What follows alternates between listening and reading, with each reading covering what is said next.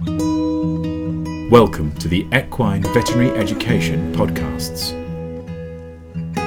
Welcome to the Beaver Podcast. Today, we are joined by Dr. Kirsty Pickles, who is a clinical associate professor in equine medicine at Nottingham University.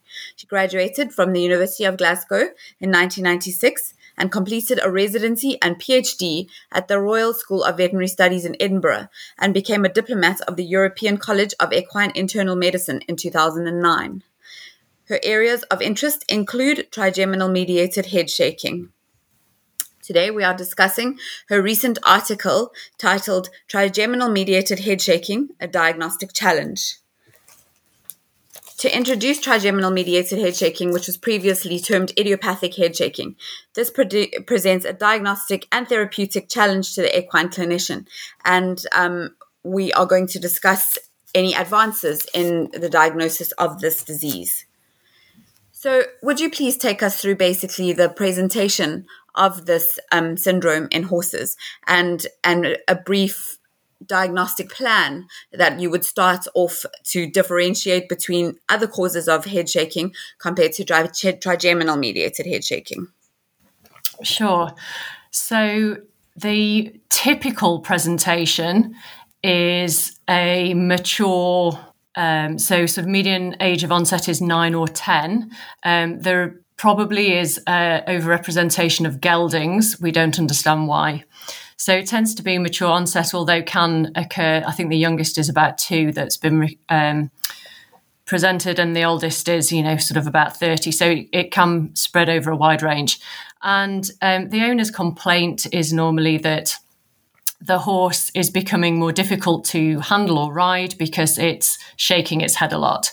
And often owners will describe signs of nasal irritation, so snorting, rubbing their muzzle, maybe resisting going forwards, and violent head shakes, predominantly in a vertical direction, but sometimes in a rotational manner.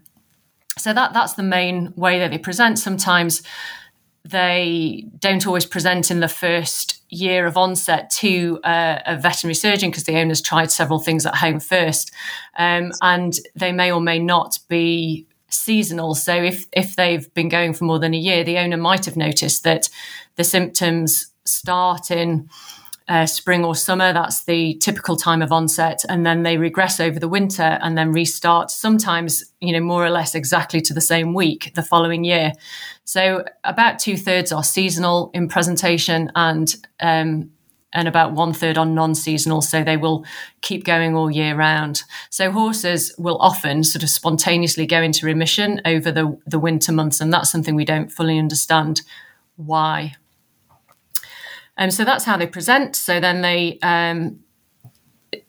ideally, we want to exclude all other causes for this behaviour. Now, if you're familiar with head shaking horses, then watching these horses exhibit this behaviour is really, I'd say almost pathognomic. It's not pathognomic because there can be other things that look very similar, but it certainly gives you a really good clue that this could be a trigeminal-mediated head shaker. But it's really important that we go through the full diagnostic repertoire with all horses because we now know that about 10% will have something else going on, and we need to try and find those causes. So that would be lots of diagnostics around the head, so looking in the eyes, looking in the mouth, endoscopy of the upper respiratory tract, including the guttural pouches, imaging of the head, ideally CT. The problem is, obviously these are not necessarily cheap or available everywhere. So CT is definitely more sensitive at picking up pathology in the head than radiology, and we've got some good evidence for that now. So if CT is an option, I would definitely go for that. And then some people perform diagnostic nerve blocks. Personally, I don't do a lot of those because one, they're not particularly specific or sensitive at picking up trigeminal-mediated head shaking. So really, we're looking to obtain a diagnosis of trigeminal-mediated head shaking. We're looking at excluding any other pathology like middle ear disease or ocular disease, dental disease, sinusitis, those kind of things. And really that's currently what is performed in clinics to try and achieve a diagnosis. So it's a diagnosis of exclusion. Okay, that's very interesting. Thank you. I completely agree. Diagnostics have come a long way since, for example, even 10 years ago, to be able to differentiate between another cause of trigeminal-mediated head shaking compared to actual idiopathic head shaking. And can we please maybe go into a bit more detail about why the nerve blocks aren't really that satisfactory in aiding our diagnosis? Sure. So if you perform a maxillary nerve block, it's going to anesthetize the maxillary nerve, but that's really only going to tell you that there's something in the area that the maxillary nerve innervates. So, for example, if you have a periapical abscess of a maxillary cheek tooth, then that may respond very well to a maxillary nerve block. So it doesn't actually tell you, it doesn't help tell you that there's a trigeminal-mediated head shaker. It's just telling you that it's, there's pain in the area that is innervated by the maxillary nerve. Okay, thank you. I also read, I think in one of your previous articles, that said that when you anesthetize the nerve particularly, doesn't seem to reduce the sensory response of that nerve. So that's also maybe why we thought that there was possibly still some residual head shaking despite the nerve being blocked. Is that something you still kind of would be advocating? Yes, to some degree. I guess I stopped doing it because it didn't change what I did next. And if I do a diagnostic test that isn't going to change what I do next, I don't see the point of performing it. Yeah, good. I think that's I think that's a really good a good approach that people can definitely take forward from this. Once we have decided that it's trigeminal mediated head shaking, what is our next step? It really depends on client finances and what we think is the trigger in that horse. The key to successful management is a combination of both those things, to be honest. But if we can identify the trigger for the horse, then we can try and either avoid the trigger or reduce the trigger. So, for example, horses that are light triggered, UV triggered, they may get a lot of benefit from a UV blocking mask. And it needs to be a very high percentage UV blocking. I always recommend over 90% blocking. A lot of the masks available will say that they're UV blocking, but will only block about 10%. And that's not going to be a significant amount to make a difference to the head shaking. If we have horses that are particularly triggered by sensations around the muzzle, then a lot of those horses will respond to a nose net. So there are some really simple measures that can make a massive difference and make the horse much, much more comfortable and less symptomatic. So they're very simple things we can do. We always tend to try those first because they're simple. And I always encourage owners to keep a diary so they can try and really pinpoint the trigger. There's some horses that are very clearly triggered by rain or snow, things like that. So sometimes it's modifying your riding pattern around the weather, things like that. In other horses that have failed to respond to those more simple measures, we can try things like the percutaneous electrical nerve stimulation, which is still one of our best treatments, although there's certainly horses that don't respond to that. But that's still one of the better options that we have. But that is quite an expensive treatment, so isn't an option for everybody and is only performed in some centres. The other thing we generally recommend doing is supplementing with some magnesium.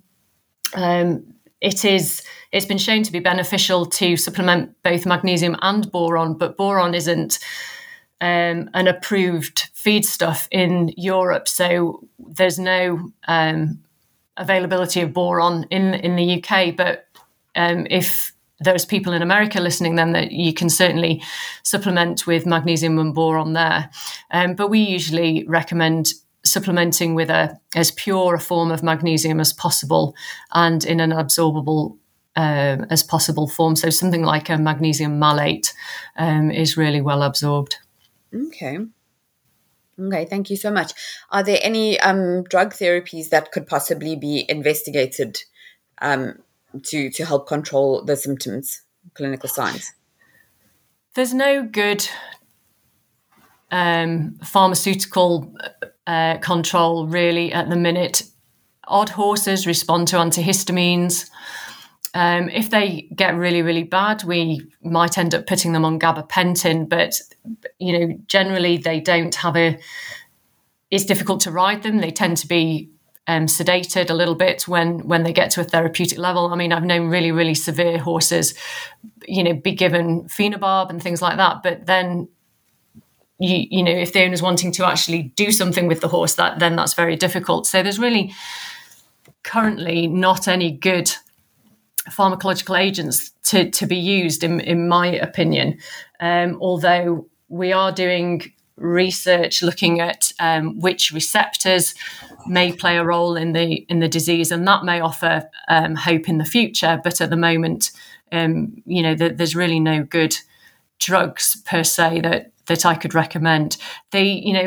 Previously people have talked about using carbamazepine, but that's very poorly absorbed in the horse. I've had next to no success with that. And periactin cyproheptadine is the other drug that people may be familiar with for head shaking. And I have had some success with that, but, generally not a lot. So it also gets expensive over a longer term. And oftentimes horses may be sedated at the dosage required to control the head shaking signs. So not something I use a lot of these days. Okay.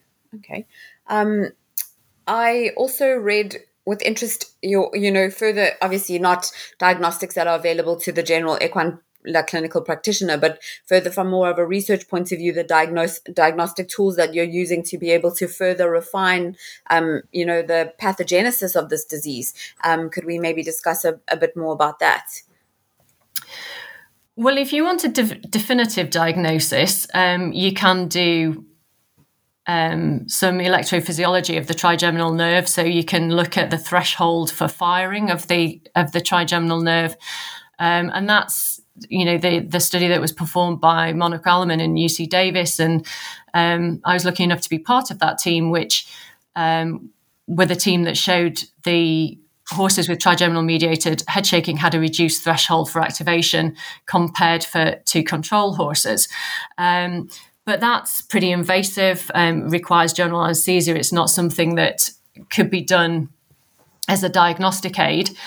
We were interested in looking at quantitative sensory testing, which they use in people with trigeminal neuralgia, but it requires the patient to feed back on pain sensation or altered sensation. So in my hands, I had very little success with that. Whereas I think, you can modify it perhaps and get some success, but I really struggle to utilize that. We have recently been looking at using an accelerometer to quantitate the head movements, because it's very, very difficult to assess severity in these horses because it's an intermittent disease. It can change from day to day and on the activity of the horse. Most horses are worse at exercise than at rest. And so it's very difficult to objectively assess these horses, both on presentation and also in monitoring their response to treatment.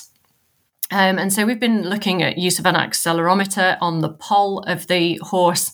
And one of my collaborators, Veronica Roberts from the University of Bristol, is going to be presenting this data at Beaver Congress later this week. And that's showing really good diagnostic potential, actually, to be able to differentiate trigeminal-mediated head shaking from control horses, lame horses, and non-trigeminal-mediated head shaking. So they would be the horses that present with head shaking but have something else found on those ancillary diagnostics that there is a reason, like middle ear disease or sinusitis or something like that. So that, I think, is the way that diagnostics are going to be, and also monitoring response to treatment. And that's looking really, really promising. Oh, that's wonderful. I think that will really be beneficial to these horses because, to my understanding, it's an extremely actually painful condition. The people who have trigeminal neuralgia, which the majority of those, they have a slightly different, they actually have pathology of the nerve, whereas there is no pathology of the nerve in trigeminal-mediated head shaking. It's a functional disorder of the nerve. But the way that neuropathic pain is described by people with trigeminal neuralgia is itching, tingling, burning, electric shock-like sensations. And they describe it as extremely debilitating. And actually, there's really quite a high suicide rate of patients with human trigeminal neuralgia because it is so debilitating. And the pain, neuropathic pain, is so difficult to control and to manage. You can't control it. Often it's a case of managing it. Okay. A shame. I think that's something possibly we would need to really get across to owners who may not appreciate the severity of this kind of condition, particularly associated with the discomfort that the horses are experiencing. Yeah, and it's not just the owners that we need to convince, it's insurance companies as well, to be honest, because some of these horses, if they're head shaking at rest and they can't even be pain-free just at pasture, then, that's really not a good life for a horse. And I have had insurance companies refuse to pay out for humane destruction of a horse with really severe head shaking. And, I think it becomes a welfare issue when the horse is head shaking at rest, standing in a field. Yeah, absolutely. I think besides the pain that they experience, it detracts from the normal functions of the horse. Just simple eating and drinking and yeah, absolutely. Yeah. Oh, shame. That's awful. Okay. Well, I think that gives us a really good, kind of where we are at this point with the diagnosis and management of the disease, which I think there's still a lot that we can learn, but I really appreciate the time that you've given us today and all the information. No problem. Thank you very much, Kirsty. You're welcome. Thank you for listening to this Equine Veterinary Education podcast. More on the subjects discussed in this podcast can be found online at wileyonlinelibrary.com/journal/Eve.